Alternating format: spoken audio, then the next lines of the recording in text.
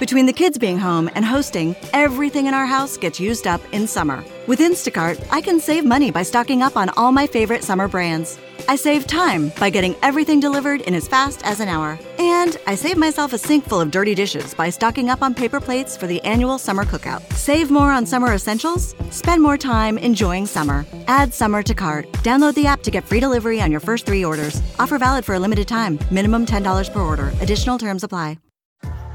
What's up, y'all? It's Drewski, and I've teamed up with Mountain Dew to produce a hilarious new basketball podcast called The Dew Zone with Drewski. Learn the backstories of your favorite ballers and celebrities like Jamal Murray. Did you have like a favorite team? Was it the Raptors at the time or no? Was the Raptors even started around that time? Come on, bro. I ain't that old, fam. You talking like I'm 50. Taylor Rooks, Asia Wilson, and many more. You won't want to miss this. Listen to The Dew Zone with Drewski on Apple Podcasts, Spotify, and wherever you listen to podcasts.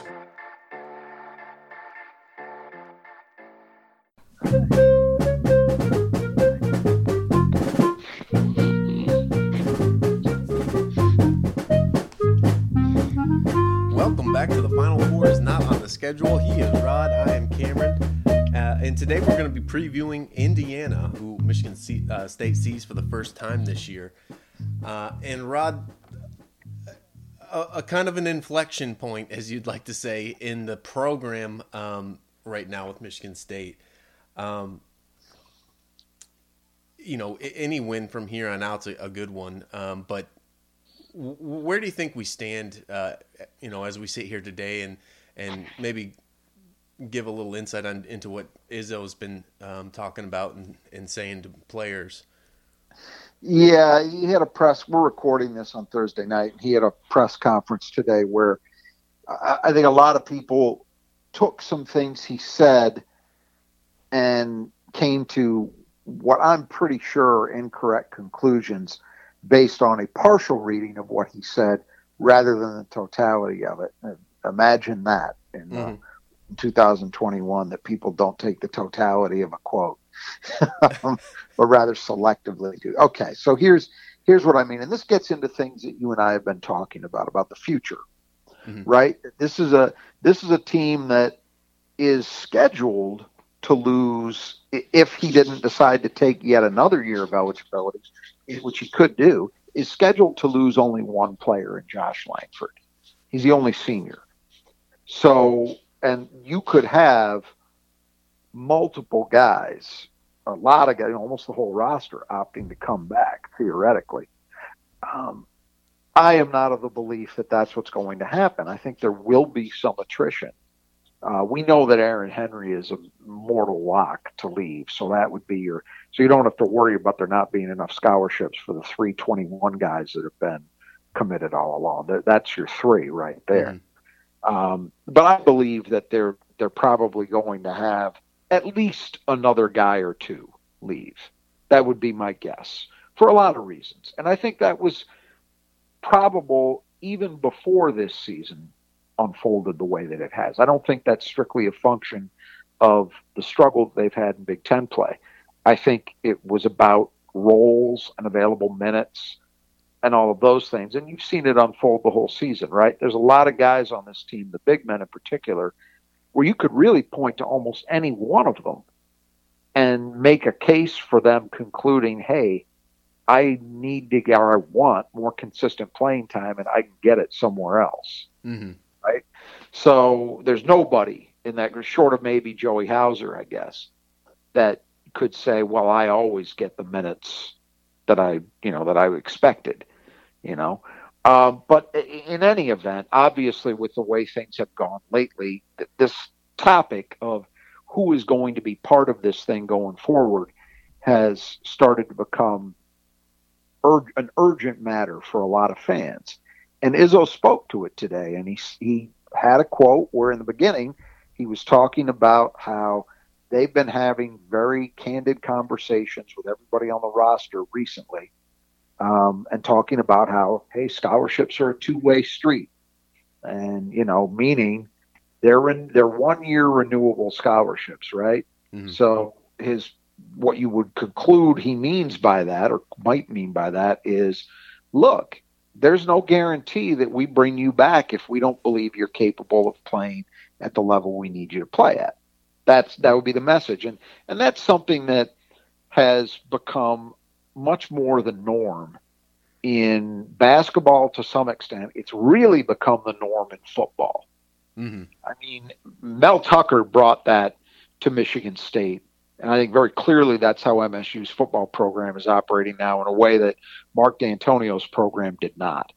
Yeah. But that caught MSU up to where a lot of other programs have already been. That, the Michigan fan base has joked for years about this term process, that a player gets processed, meaning they're just kind of told they don't have a scholarship available for them anymore, and so they opt to transfer out. But I don't think it's that simple, and I don't really think that's what Izzo was saying. And the reason I say that is he followed up that statement by also saying, but, with a lot of these guys, I don't know how much COVID has had an impact. By which I conclude he's saying, look, I don't know how much I can hold them responsible for the way that they're playing this year, because as we've talked about frequently, Izzo's missed 5 weeks since October with this team, that there's the disjointed nature of the practicing, no real opportunity to do what Izzo normally does every year with his teams through the course of a season in terms of developing them. And now on the far side of their COVID mandated layoff, they've been in a situation, and will be for the rest of the season, where it's just basically about games. Mm-hmm. There's no time to work on individual players' games or the team development. There's no we time or us time. It's strictly moving game to game planning for the next one, then game planning for the one after that, and so on. That puts a real limiter, at least in the Michigan State program it does. Obviously the response to all that is, well, everybody's dealing with COVID. Well, for starters, everybody hasn't had the exact set of circumstances Michigan State has. Most teams never lost their coach. Mm-hmm. All right? So start with that. The majority of college basketball coaches have not had COVID. All right? I'm pretty sure that's an accurate statement. And so they haven't had that. We don't have every team having the same kind of layout. Now, there are programs that had it worse, but within the Big Ten, Michigan State got it pretty badly. I'd say Michigan is the only one that had it the same way. Mm-hmm. And then on top of that, not every program's run the same way. Everybody who follows Michigan State basketball has to realize that it is an annual pattern, that the team starts in November and December, and there's some rough moments. And then they get better, and they get better over time, in part because of the time Izzo has with them to really get the screws tightened. Mm-hmm. It's a season-long pattern of development, and that's how he does things. Well, that's been completely interrupted and made unavailable. So it can impact different programs differently. And I think the conclusion and that's not to absolve him from any responsibility in this. He's still got the lion's share of responsibility for what's happened. But if you don't understand those things, you really don't understand much about what's going on. Mm-hmm. Those things are factors. So anyway, I read that statement as him kind of, as he often does, saying one thing and then doing a U-turn on it. And this is the deal. Michigan State has always been very candid with players. That goes back to Judd. Judd used to, I remember, if you've ever, and I'm sure a lot of our listeners have read Judd's book that was published a couple years after he retired. I remember there's one story in there about how he handled Kirk Mans. When mm-hmm. Kirk Mans was again, I'm sure at least some of our listeners remember Kirk Mans. He was a great shooter in the late 80s, was part of that 1990 Michigan State Big Ten championship team. Kirk Mans came in as a big-time shooter, but he struggled at Michigan State early on, primarily because he couldn't defend, primarily because he was overweight. He was not in good enough condition. And he was crying about playing time, and his parents were seriously thinking that he should transfer, as was he, and they wanted a meeting with Judd, and Judd was brutally honest with him. To his credit, he decided to stick it out, and he made himself into a guy who, by the time he was a senior, was a legitimate weapon, and had a great end to his career. And Izzo's followed that template. And we've seen years. If you remember, what was it? It was after the 15-16 season, where Michigan State had Marvin Clark, Javon Bess, transfer out. Those guys were Alvin Ellis too, right? Wasn't Alvin Ellis decided to stay. Okay, but that's the thing. He stayed all the way. There were more guys that got that message and then decided to stay. Those guys, though, were given a lot. In Marvin Clark's case, I think the message the message it was delivered was, look, you're not rebounding and defending at the level you need to in order to be a major part of this team going forward. Okay. And Javon Bess, it was injuries had taken some things away from him. But again, I think it was a similar kind of message, and those guys opted to transfer out. And I think for both of them, it was a decent decision. They both had good finishes to their careers at St. John's and St. Louis, respectively. So it wasn't bad, and I don't get the sense there's any long-term bad blood with the program because of it. But those conversations have happened regularly, and I expect they're going to happen with this team. And I do think there will be a guy or two who will have those conversations and ultimately conclude that their future is probably better spent elsewhere. But there's a difference between that and saying, hey, we don't have a scholarship for you anymore. You got to go, which basically is forcing someone out. And I've sensed particularly in the last couple weeks, a growing sentiment in a portion of the fan base that would support that. Speaking solely for myself, and I don't know how you feel, that would horrify me because it would cut against everything Tom Izzo's built, right? This notion of family. Yeah. Izzo's been one of the leading guys decrying this transfer culture, right? He spends a lot of time talking about how we're not doing our kids any favors by teaching them that, to take the easy way out, to not fight through adversity, right? He talks about that every season in recent years. Mm-hmm. So now he's going to be a guy who just essentially cuts somebody who by the way, there's nobody in this program who I've heard about or anything's been made public about who's been an academic problem. The only guy who fell into that category at one point was Marcus Bingham, and my understanding is he's no longer in that category. Mm-hmm. Okay, so he's made changes.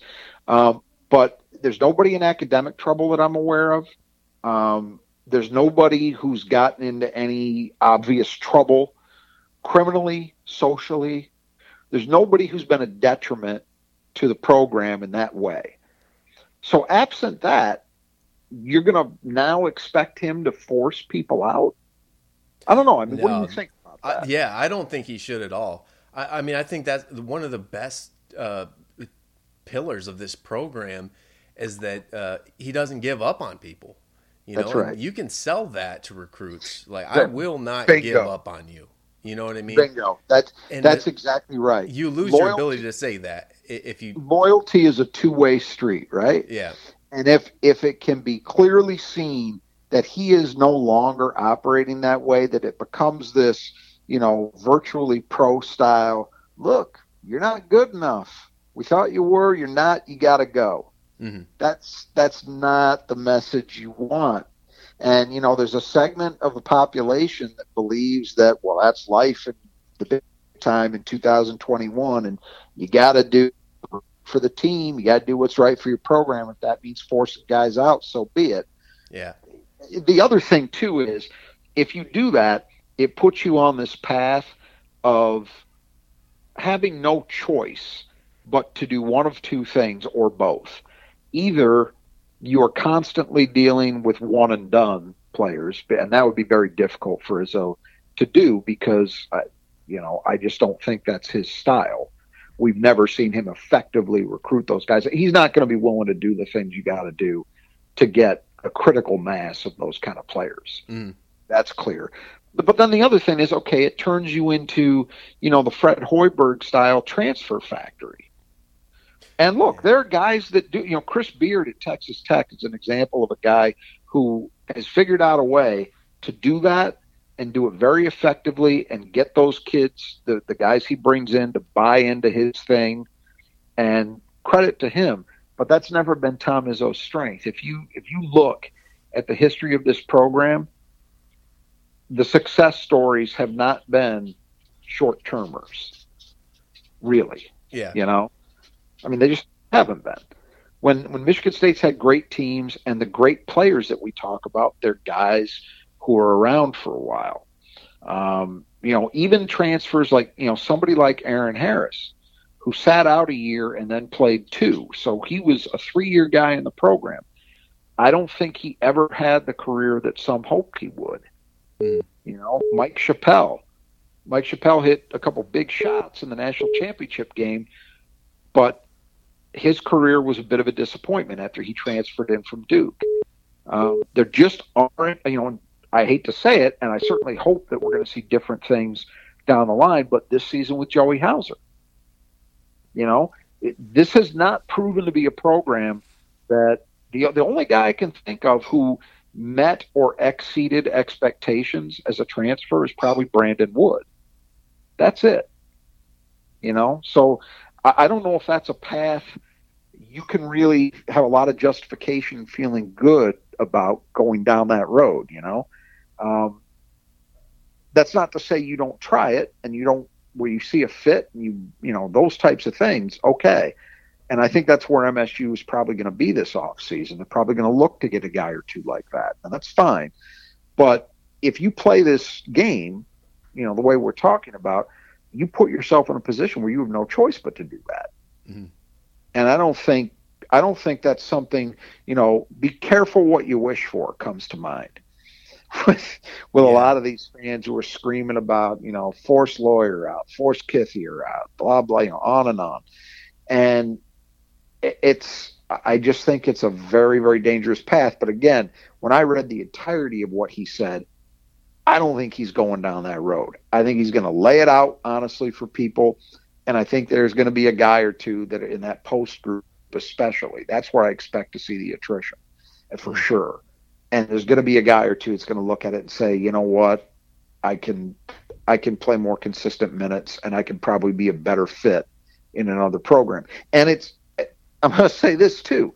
I'm going to be a little bit surprised if that guy is Thomas Kithier. Mm-hmm. I know there's a lot of people hearing this who probably don't want me to say that and don't want that to be true. He would not be number 1 on my list of guys to go. Yeah. Really. Because I think Izzo's relatively happy with what Thomas Kithier does in his role. And that's how I think it is. And you may hate that, but and I mean, if you go through and think about how many guys, like as seniors maybe, Michigan State's had that's truly been dead weight compared to the amount of guys they've had, like the Costellos, Goran Sutons that really contributed their junior and senior years, Yeah. I agreed. It's not, there are guys who never quite get over the hump, Certainly there are those. But, and I'm not saying I want any particular player to leave. I'm just saying my read of the situation, I'll give you an example. And this shouldn't be in any way characterized to say that I'm hoping to see it. But I look at somebody like Julius Marble, and I think, okay, he's not a Michigan kid. He's from Texas.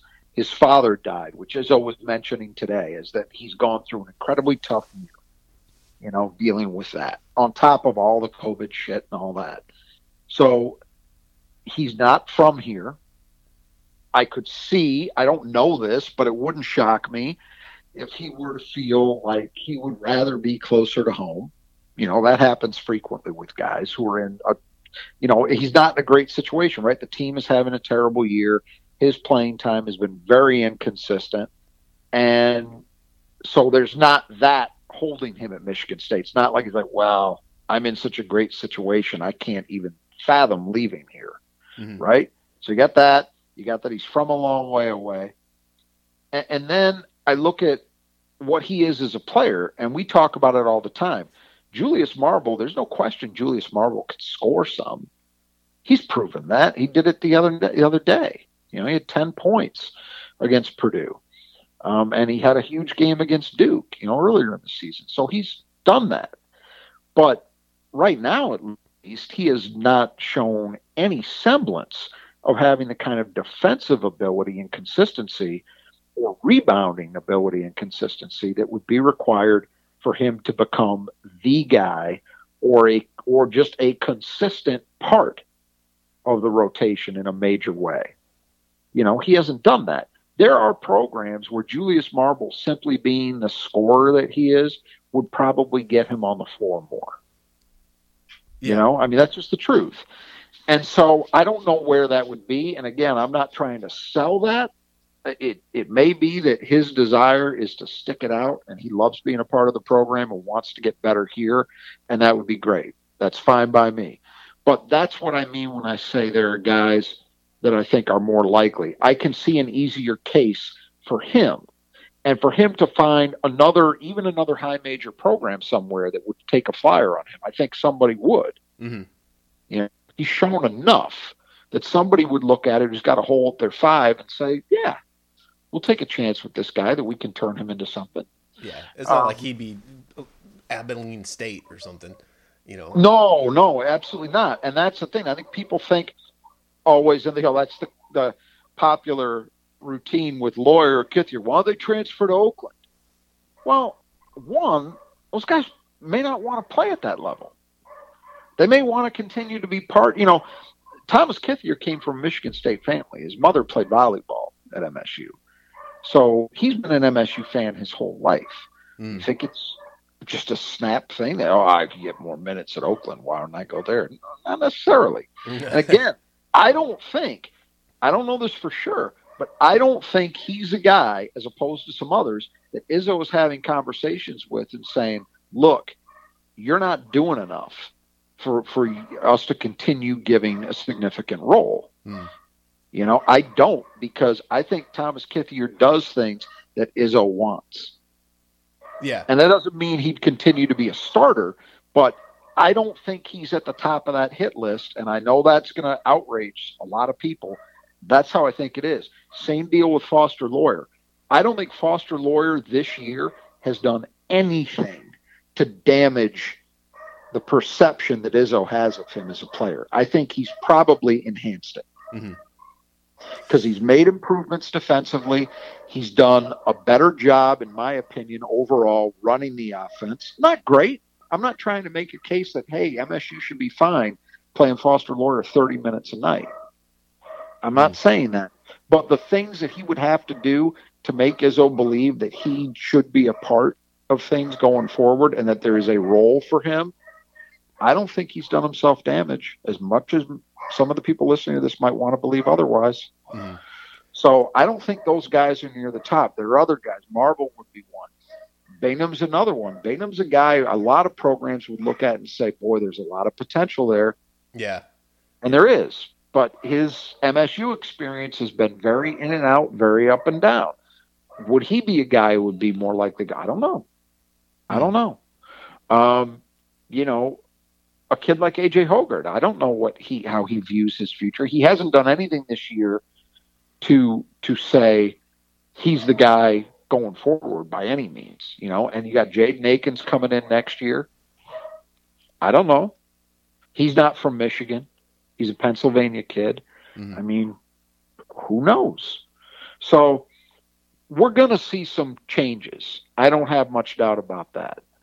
But I think the kind of things that some segment of the fan base has gotten themselves to think they wish to see, I think they're going to be disappointed. That's where I'm at. Okay. Well, if turning to Indiana now, 12-9 overall, 7-7 in the conference, 28th in Ken Palm, which is the highest they've been in a while, really since the Crean era. Yep. 41 on offense, 27 on defense. So their efficiency is probably maybe a little bit better than their record would suggest. Yeah. Well, other than the fact that you have to take into account they're playing in the Big Ten. That's true, yeah. But you're right. I think the big change has been on the offensive end. Like, they're not a great offensive team, but 41st isn't bad. And it's better than they've been under Miller to date. You know, I think that's responsible for the difference in this Indiana team. Defensively under Archie, they've generally been pretty good. Mm-hmm. And they're pretty good this year. But offensively, they've had real problems in the past, you know, especially shooting the three. They're not a brilliant three-point shooting team this year, but they're better, and that's helped make the offense better as a whole. And they do some other things decently as well. Mm-hmm. So on offense, 153 in effective field goal percentage, 98th in threes, which puts them 35.3%. Yeah, and that's what I mean. You don't think that's a great number, but look at the 3 years prior. Mm-hmm. It's significant. It's like 2% or better higher than any other year they've had under Archie Miller. That might not sound like a lot, but it is. It's significant. Yeah, 32% last year. Yep. 189 in twos, 236 in offensive rebounding. After being 44th a year ago. So yeah, you know what I attribute that to? I mean, it's two guys that are not playing, Joey Brunk and Justin Smith. Mm-hmm. So you've swapped out a 6'10" guy who just kind of had a knack for it and a super athletic 6'7" guy who attacked the offensive backboards, and you don't have guys who do comparable things playing this year. So that's a big part of why. They still got Trayce Jackson-Davis, but they don't have those guys. And so that's responsible for a big drop-off as an offensive rebounding team. They've gone from very good to pretty bad. Mm-hmm. 89th in turnover percentage, and 288 in free throw percentage, 66% from the line, which is bad because they shoot a ton of them, Rod. Yep. It's the Achilles heel of this team. And you kind of said it. The metrics would suggest that maybe they should even have a better record than they do. And I said, well, part of that is the Big Ten. That's true. But the other part of it is the free throw end of the game has been a real problem for them. Mm-hmm. You know, it's one thing if you don't shoot a great percentage, but it's not a big part of your offense. You don't get there a lot. Okay, it hurts, but not that much. IU gets fouled a lot. I mean, between the two starting posts, Trayce Jackson-Davis and Race Thompson, those guys shoot more than 13 free throw attempts every game. Just those two guys. That's a lot. Mm-hmm. And they're not good free throw shooters. Trayce Jackson-Davis shoots 66%. I think Thompson shoots 61%. So when guys shooting a lot of your free throws, probably, half or maybe slightly above the number of free throw attempts you get as a team, and they're both low to mid 60s free throw shooters, well, it maybe shouldn't be a surprise if your team rate is in the mid 60s. Mm-hmm. So that's been a problem. Yeah, 6th in the country in free throw attempts per field goal. So it's and 20, I think 22nd in free throw scoring as a percentage of overall scoring. So both those numbers kind of suggest, hey, this is a big part of what happens in an Indiana game, and they're not very good at it. Yeah, at converting when they get there. A little bit better on defense, again 27th overall, but 100th in effective field goal percentage against. And 86 against the twos. But they're a little bit worse with threes at 118 and defensive rebounding percentage. Much worse against the threes than 86 in the twos.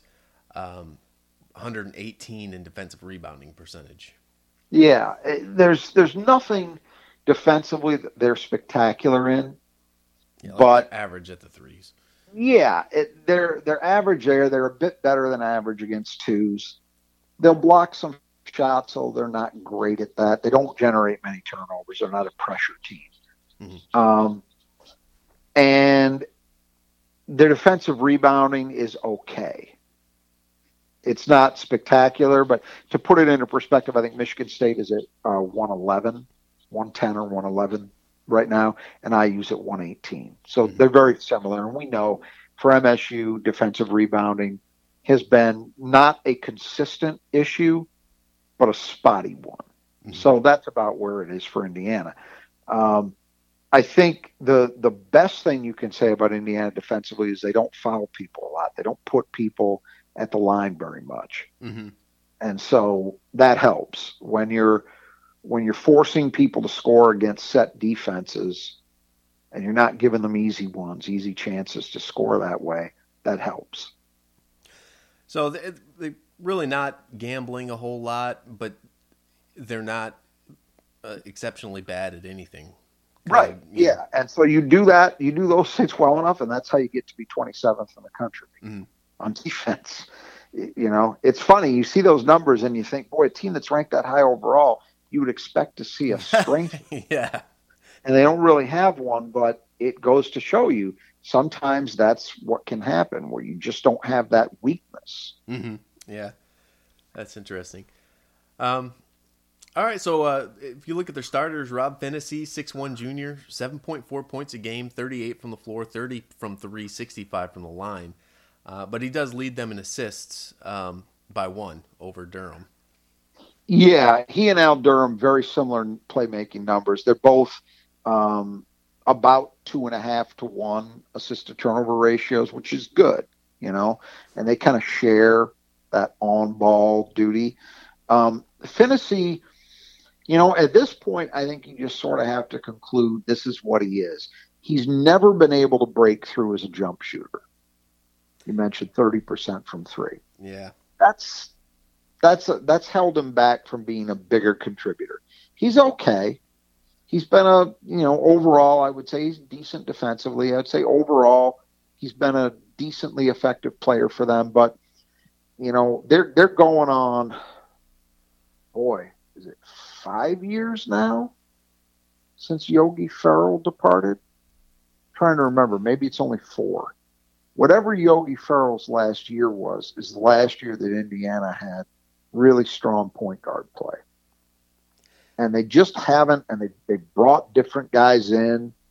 And, you know, Devontae Green was part of it. We know he was classic, you know, up and down player in every respect. You know, Phinisee was a guy, he's been okay, but he hasn't really taken the bull by the horns.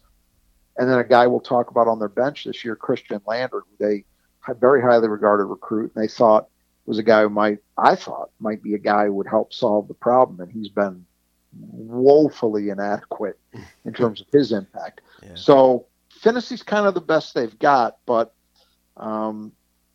maybe just not able to ever break through to date and be that true plus presence. Mm-hmm. And then Al Durham, you'd mentioned 6'4" senior, 11.4 points a game, 39 from the floor, 38 from three, 77 from line, and second on the team in assists. Him I like a little better.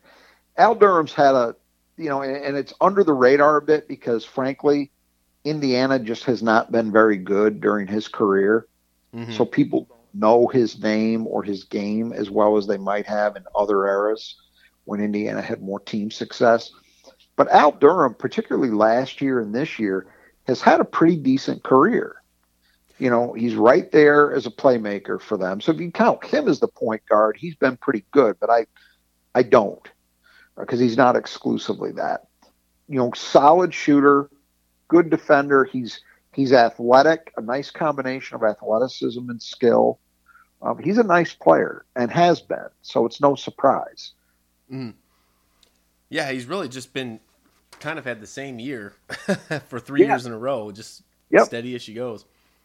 Yeah, never. And now, I guess the one criticism you might have is say, well, okay, but why has he not been able to break through to the next level where he's like a true all Big Ten level guard? Mm. Maybe that's fair, but I'll tell you this, there's a lot of programs, I can think of one in East Lansing, that would take a guy like him this year Yeah. for sure. You know, I mean, there's a value to being a steadily good contributor.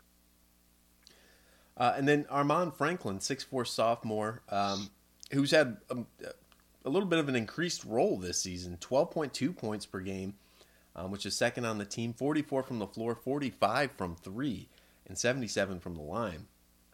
He's had the breakthrough. I mean, I don't know if you've got his career shooting numbers up, but I'm pretty certain he's at a major uptick as a shooter this year. Yeah. Armaan Franklin, last year he was 26% from three. Yeah, there you go. So it's essentially a 20-point bump. The thing about Armaan Franklin was when they recruited him, he was a guy that what I had heard about him is that they considered him just a winner. Just a guy who wasn't always the most skilled guy, but just made winning plays, did the kind of things, had the mentality of a winner, was a bit of a leader, had all of that. The fact that he's stepped up and really, really improved his offensive game has been a big, big boost because they like him defensively. He's got good size on the wing. You know, he struggles with the playmaking. He's got more turnovers and assists, which isn't ideal for a guard. But on balance, he's had a big, big sophomore year. And that's been huge for them. They needed somebody to step in to that role and give them another consistent offensive presence. And he's proven to be the guy. Mm-hmm. And then Race Thompson, 6'6" junior, 9.7 points a game, 6.4 rebounds, which is second on the team. 52 from the floor, 25 from three, 61 from the line. And getting just a little bit over a block a game. Yeah, I like him. I mean, he's certainly not a perfect solution. The free throw shooting I mentioned has been a problem. Mm-hmm. But and maybe defensively there are certain matchups where you might take a hit because he is only 6'6". Yeah. And the Big Ten's a league where, as opposed to a lot of other leagues, you do still see teams, at least at times, play bigger post combinations. And so if he's out there, even though he plays bigger than his listed size, that could sometimes be an issue. But man, he's had a nice year. Mm-hmm. I mean, he's got a really good motor and he's strong. And as I said, I do think he plays bigger than his size. I don't know what his wingspan is, but I'm betting it exceeds his height by a few inches at least. Would they be better off with Justin Smith in that role? Well, you can make a good argument for that, I suppose. But I think Thompson has held it down adequately at the very least. Yeah, and getting to the line 5 times a game. Yeah, which is kind of giveth and taketh away. Yeah, at 61. Great that he's that active, but then he shoots 61%. So you're like, we really want this guy shooting that much? Mm-hmm.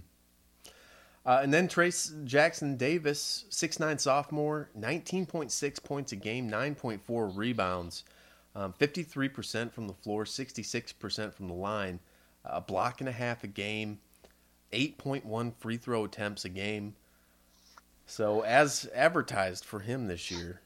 Yeah, he's, again, kind of I feel like he gets lost in the shuffle a little bit, in part because Indiana as a team has not been better than they've been in his 2 years. This is a guy who was really good as a freshman, really good. And this year, he's been better than really good. It's only that he plays in the same league with Luka Garza and Kofi Cockburn and Dickinson, all of whom play for teams that are better than his team, that he doesn't get more conversation. I mean, he's almost averaging a double-double. He's almost averaging 20 points a game. Mm-hmm. And he's got the weight of the world on, every team comes in loading up to stop him. And he still produces. I think he's great. I mean, he has had every bit the kind of career that I think he was expected to have coming out of high school. And as I'm sure many of our listeners remember, he was one of the 3 guys that Michigan State really recruited hard in that 2019 post class.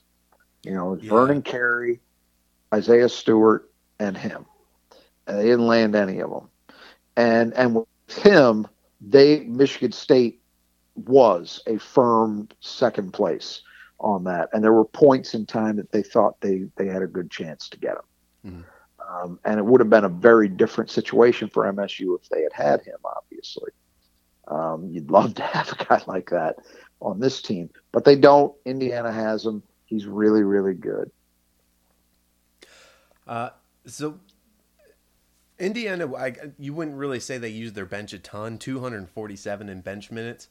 But Trey Galloway probably gets the most of those. 6'5" freshman wing, 4.1 points a game in about 21 minutes, 44 from the floor, only 19 from three, 77 from the line.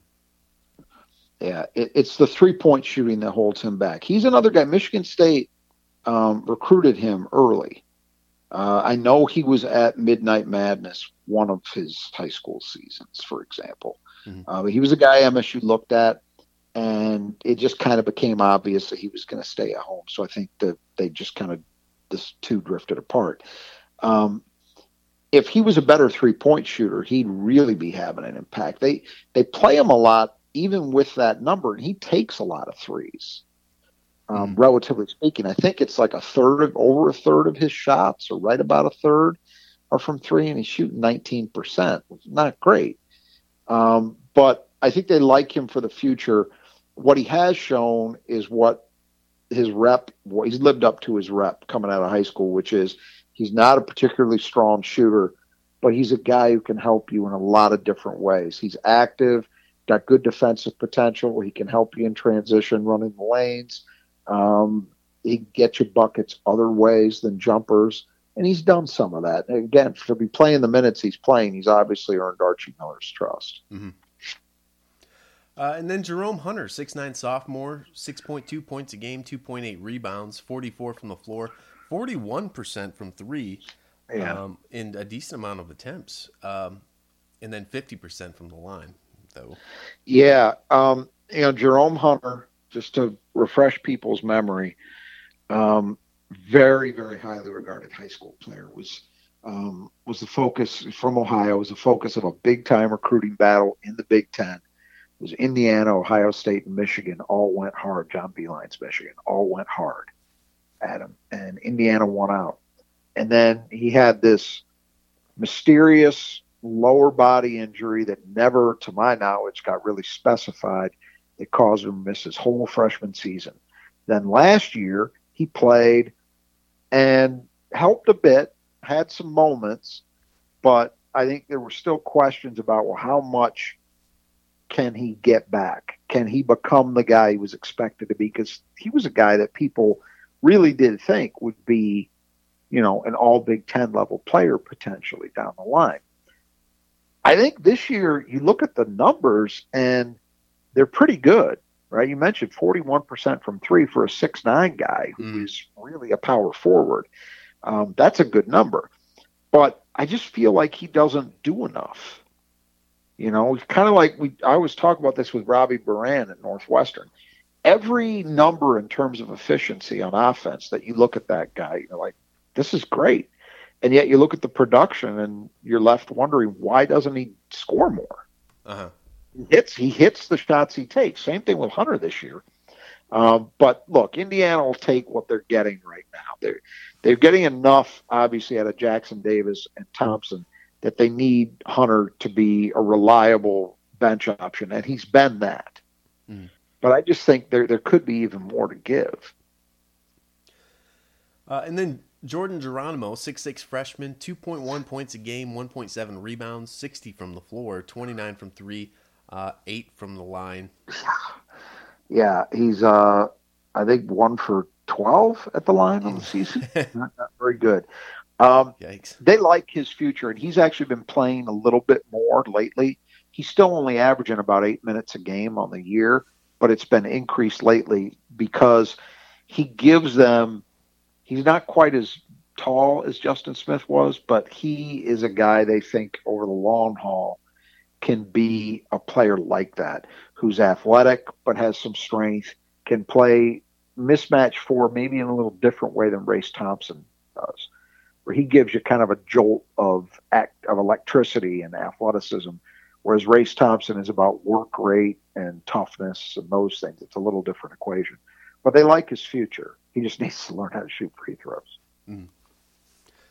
And then Christian Lander, 6'1" freshman, 10 minutes a game, 2 points a game, 24 assists to 19 turnovers. I'm not sure what happened to this guy. He started off playing a decent amount, and then it just, for about 2 months, well, he hasn't produced. There was just nothing. He hasn't produced, I think, to refresh people's memory, Christian Lander was essentially a 5-star recruit in the 2021 class, who then reclassified late. I think it was, was it August, September? It was a late decision. Committed to Indiana. It was always out there that he might do this, and then he made that decision and reclassified. And I will admit to being kind of blinded by the accolades that he had and by Indiana's need at the point position for somebody. As I said, they haven't really had a satisfactory answer since Yogi Ferrell left.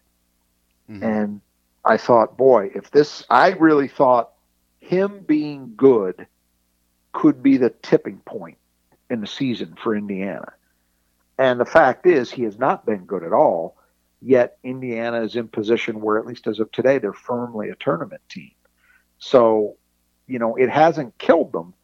But if he'd been the guy that he was billed to be, would Indiana maybe be talking about being in that group with Ohio State and Iowa and Illinois instead of where they are? Yeah, maybe. He shot miserably. That's one of the things. And then to barely have more assists and turnovers is not a good look for a point guard. So he's obviously struggled. And when you see him, he's very slight. Physically, he's clearly not ready in strength terms, even playing guard for the Big Ten. And I think that's hurt him. I thought his quickness and court sense would be enough to get him over that hump, but it has not proven to be the case. So, now you're talking about, you have to wonder, I think if you're an Indiana fan, what is he going to be? Is he going to be a guy, clearly he's not ready to leave, so you assume he comes back. Is he going to take off next season? Or is this a case where maybe that decision to go early ends up hurting him in the long run because he takes such a hit confidence-wise that he never gets it back? Yeah. I don't know. I mean, that's an open question because he has not just failed to meet expectations. He's missed wildly. Yeah. I mean, he hasn't even had a game where he went off for 14 points. Right. Right. There hasn't been that glimpse of, okay, Christ, even Foster Loyer had that game against, was it Ohio State? Yeah. So, to bring it back around to much maligned point guards, I don't know, and I think it's a fair question at this point. What does he become? He's clearly not a major impact guy for this team. He's not solving any problems. That's why one of the main reasons why Rob Finney can go out and shoot 30% from three, and he's still playing big minutes. Yeah, because Lander is not an answer. And the other freshman, they got Anthony Leal, 6'4", just under 2 points a game, 38 from the floor, 36 from three, 60 from the line, in about 14 minutes. And that was his rep. He came. The thinking was, I remember talking about this in our preview, that Kaufman and Leal were AAU teammates. They come in the same class, similar size, and my thought was, okay, Indiana has been a very bad shooting team, so if one of these guys can just give him that, he probably stands to play a bigger role. And Leal was the guy who had that reputation. Kaufman didn't. Well, Leal has shot pretty well. And 14 minutes is nothing to sneeze at. He's clearly playing. But the guy who doesn't shoot well has played more, so go figure. I think part of that is because Indiana's had some improvement from other spots in their roster. in 3-point shooting, that it hasn't been just turning on that one element. Because if it did, Anthony Leal's been clearly the superior shooter. Yeah. But he's a guy that I think has a future for them. If he can be that kind of shooter and improve his, get a little stronger, improve just through experience and other elements of the game, get better defensively, those types of things. He's a guy I can easily see being a big part of their thing going forward. Because as Michigan State fans can attest to this year, if you've got guys who can shoot, there's always a need. Yeah. And we may not see him. He didn't play against Minnesota yesterday. So I'm not sure if that was. Yeah, I don't know if that was something. Yeah, it's possible, right? No, I think and it kind of depends on the flow of the game. But 14 minutes a game, you're going to assume he'll see at least a bit of time. But you mentioned Archie Miller's not playing his bench a ton. Yeah, I think once you get past Galloway and Hunter, it gets dicier for those next three guys. Geronimo's been playing more lately, but how much Lander and Beal see the floor, I think it kind of depends. So if we look at the keys, Rod, defend the arc. Yeah, this is not a great 3-point shooting team, but they're good. 35%. They're good enough that I think, MSU is not a complete defensive team. We know that. So you go into these games, I think, out of necessity, having to make a choice and say, okay, what are we going to take away? And the only way you truly take Trayce Jackson-Davis away is if you're throwing doubles at him, and probably not even then consistently would you stop him. We know it's unlikely Michigan State's going to do that. So I think the game plan is similar to what we saw against Purdue. And by the way, I think it worked. Yeah. It kept Michigan State was in the game, right? Because they didn't let Purdue blow it out by hitting triples. I think it's the same in this one. You start your defensive focus out there. You don't let guys get, multiple clean looks. You don't gamble by digging down and taking chances that you might leave an open shooter. You Trayce Jackson-Davis is going to get his, but you do what you can with your big men to make him work hard, and then you focus on taking away threes. Otherwise, I think that's where it has to start with this team. Yeah. And it's the one thing, other than in that Iowa game, that they've done well.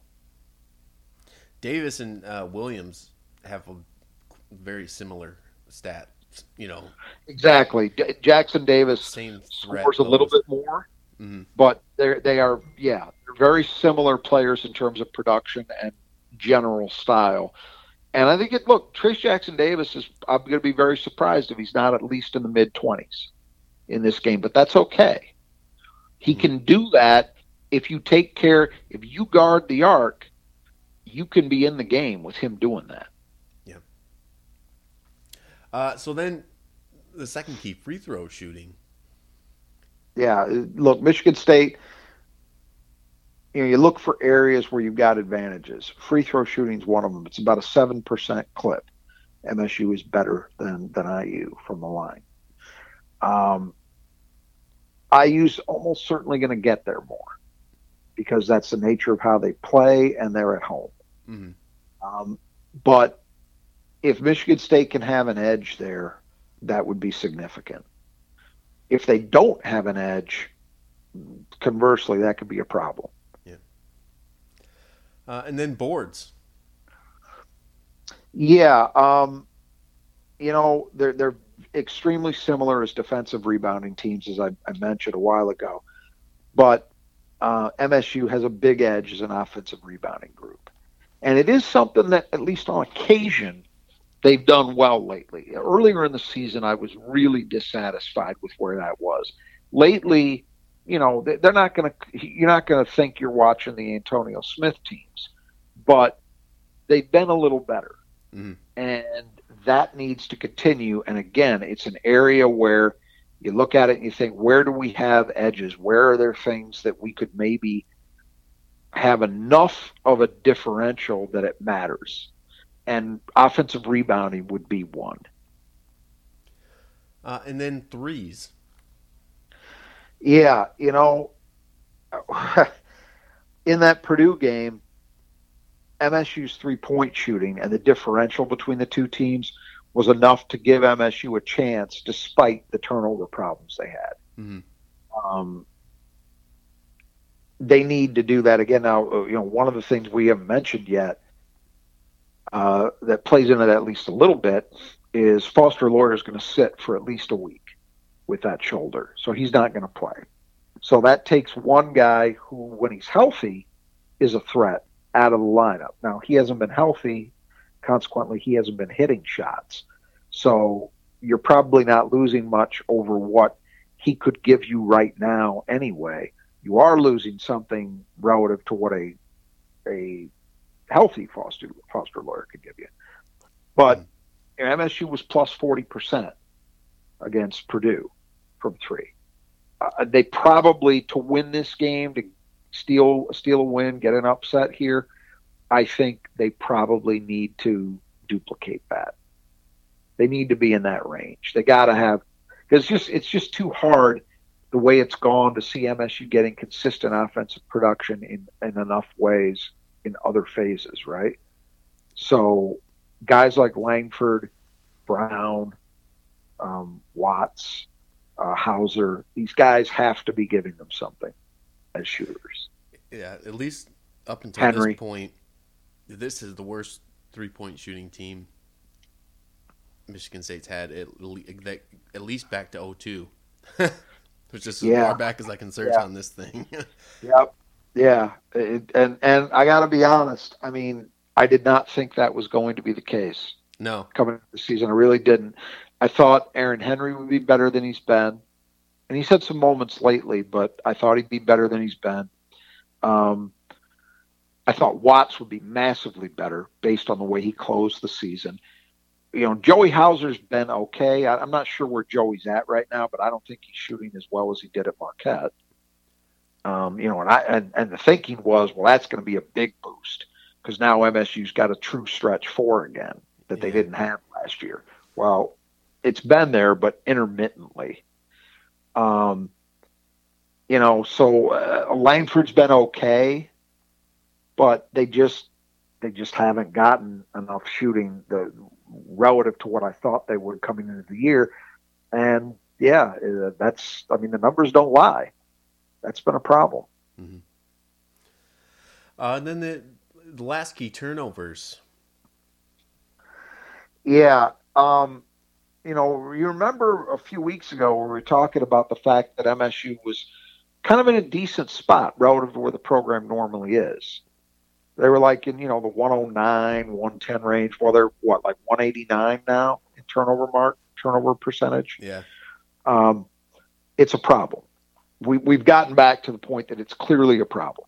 And if you think about it, teams in the past that had turnover percentage numbers like that for MSU or even worse shot the ball well.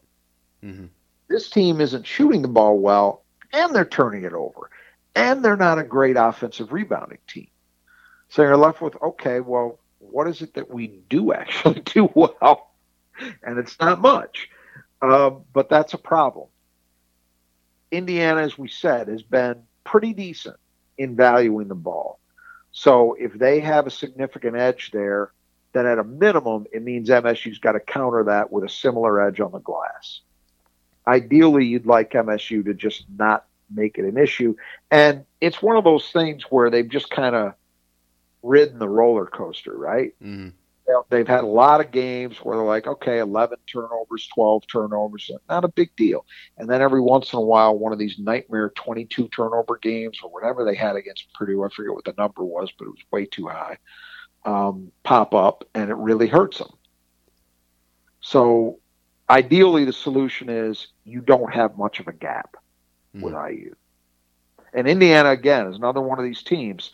They're not going to pressure you. But we've seen Michigan State. You look at the end of that Purdue game, the meltdown that Joey Hauser had. None of those were really forced turnovers. Yeah. Not really. No.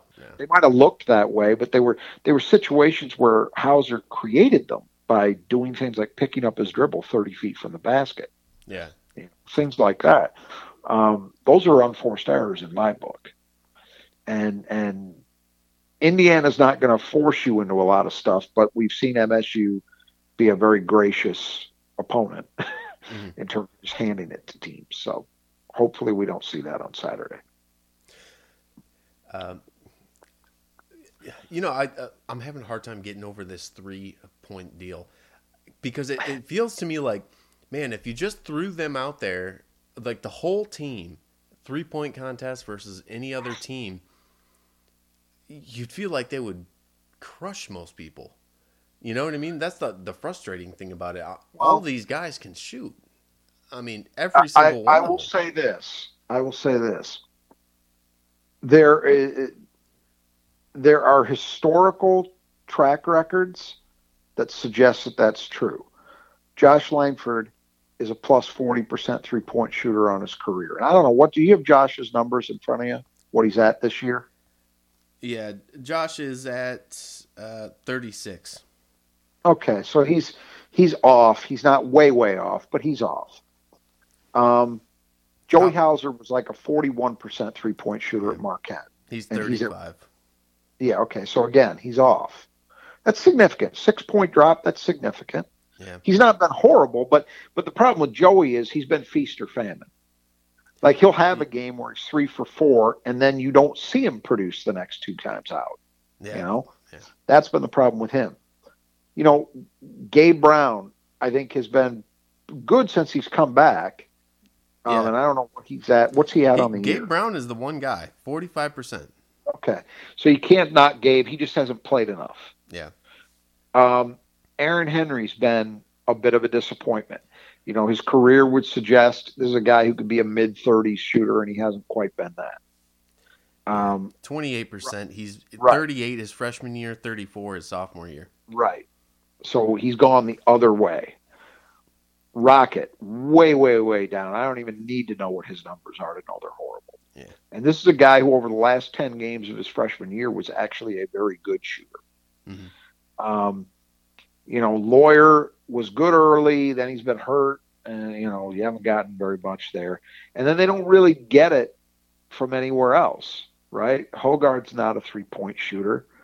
And none of the other big men really are. I mean, Hall occasionally takes them, but he hasn't been very good this year. I think what this year has taught us, at least for me, is that a key component that this team does not possess is team passing ability. There is a difference between just taking a shot or taking a shot when you are the recipient of a good pass that hit you in the shooter's pocket. So your mechanics and your release are smooth. Mm-hmm. And this team has struggled more than any Michigan State team I can think of in that category. I'm not talking about doing Cassius Winston things where you're just being incredibly creative and you're, by virtue of the way you play, you're forcing the defense to adjust and you make spectacular passes. I'm not talking about that. I'm talking about executing simple passes that get to a guy on time in the right spot and make a shot easy. Yeah, right in rhythm. Yeah. This team has done that more poorly than any I can think of, and in MSU terms. And consequently, I think that's been the reason. Because the offense, such as it is, has still been able to generate a lot of open looks. There have been a lot of games this year you look at and say, they had looks that are theoretically good shots. They were open. The shooter had enough time to get the ball off without being really contested well. But if you're not getting that pass in the right spot and it's not on time, so you feel rushed, you've got to do too much mechanically because of where you catch the ball to get into your shot, and that takes you off.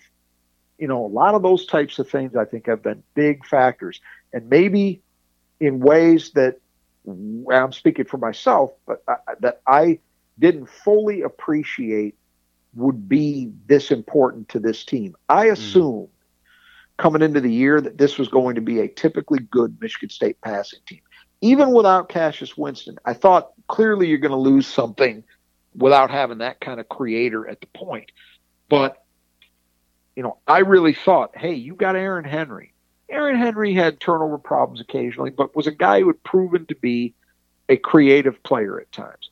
Joey Hauser came in with this great rep as a passer. A lot of these other guys, Rocket Watts, I saw good passing from in his freshman year. They had guys who could do these things, and I thought I actually thought it would be a strength. It's why I didn't worry as much about the point, because I thought they had enough guys, primarily Henry and Hauser, that they could run offense through, that it would take some of the heat off. We've seen that before. Keith Appling, as a sophomore, was not asked to have everything on his shoulders because he was able to play with Draymond Green. Yeah. And Michigan State's done Denzel Valentine. Michigan State's done that in the past, and I thought that was going to be the equation this year. Well, they haven't been able to do it, but not only to initiate offense or be creative, but just to execute simple passes that lead to simple shots. They've done that incredibly poorly. And that, I think, has been the problem. It's why the track records haven't mattered, because guys are actually not getting the same kind of shots that they've gotten in the past. Mm-hmm. That's my take on it, at least at this stage. Yeah, that sounds about right. I mean,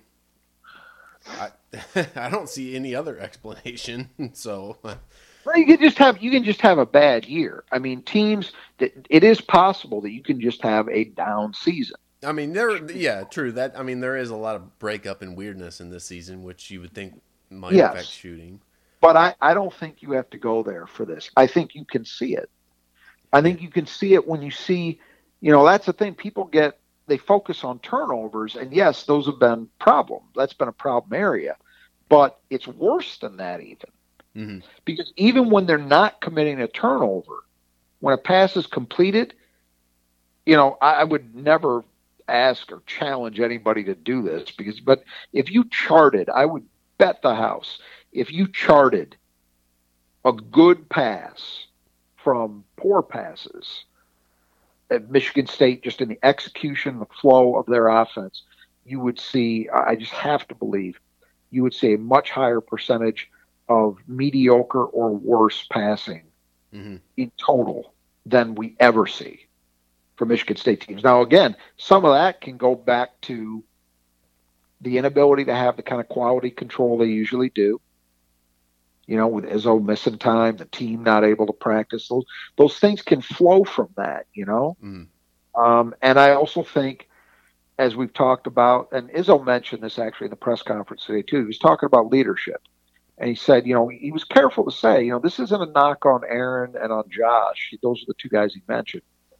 As people, they're great people and everything, but he said, we don't have the kind of leadership we've had in the past. Well, that's obvious, But I think all of these things are a function, in part at least, of this just not being a year where Michigan State could tighten the screws.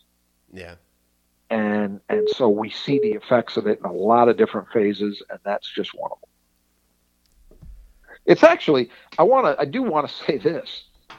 Not that Michigan State is playing Michigan State caliber defense the way we're used to, or that there's some kind of defensive titan.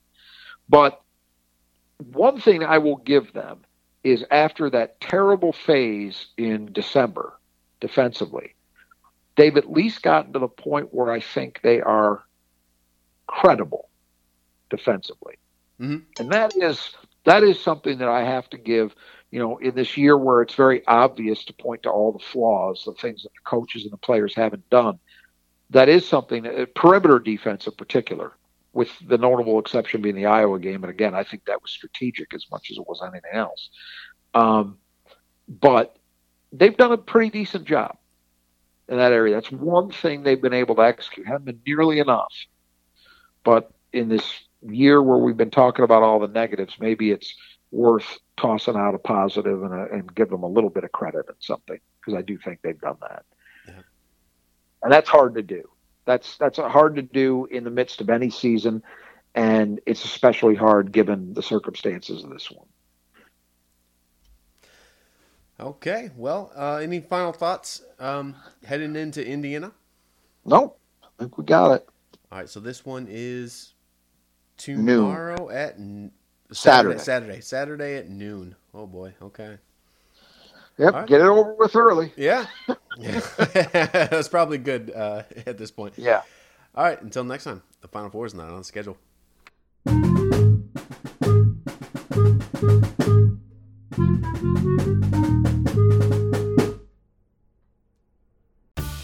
A different future starts with you.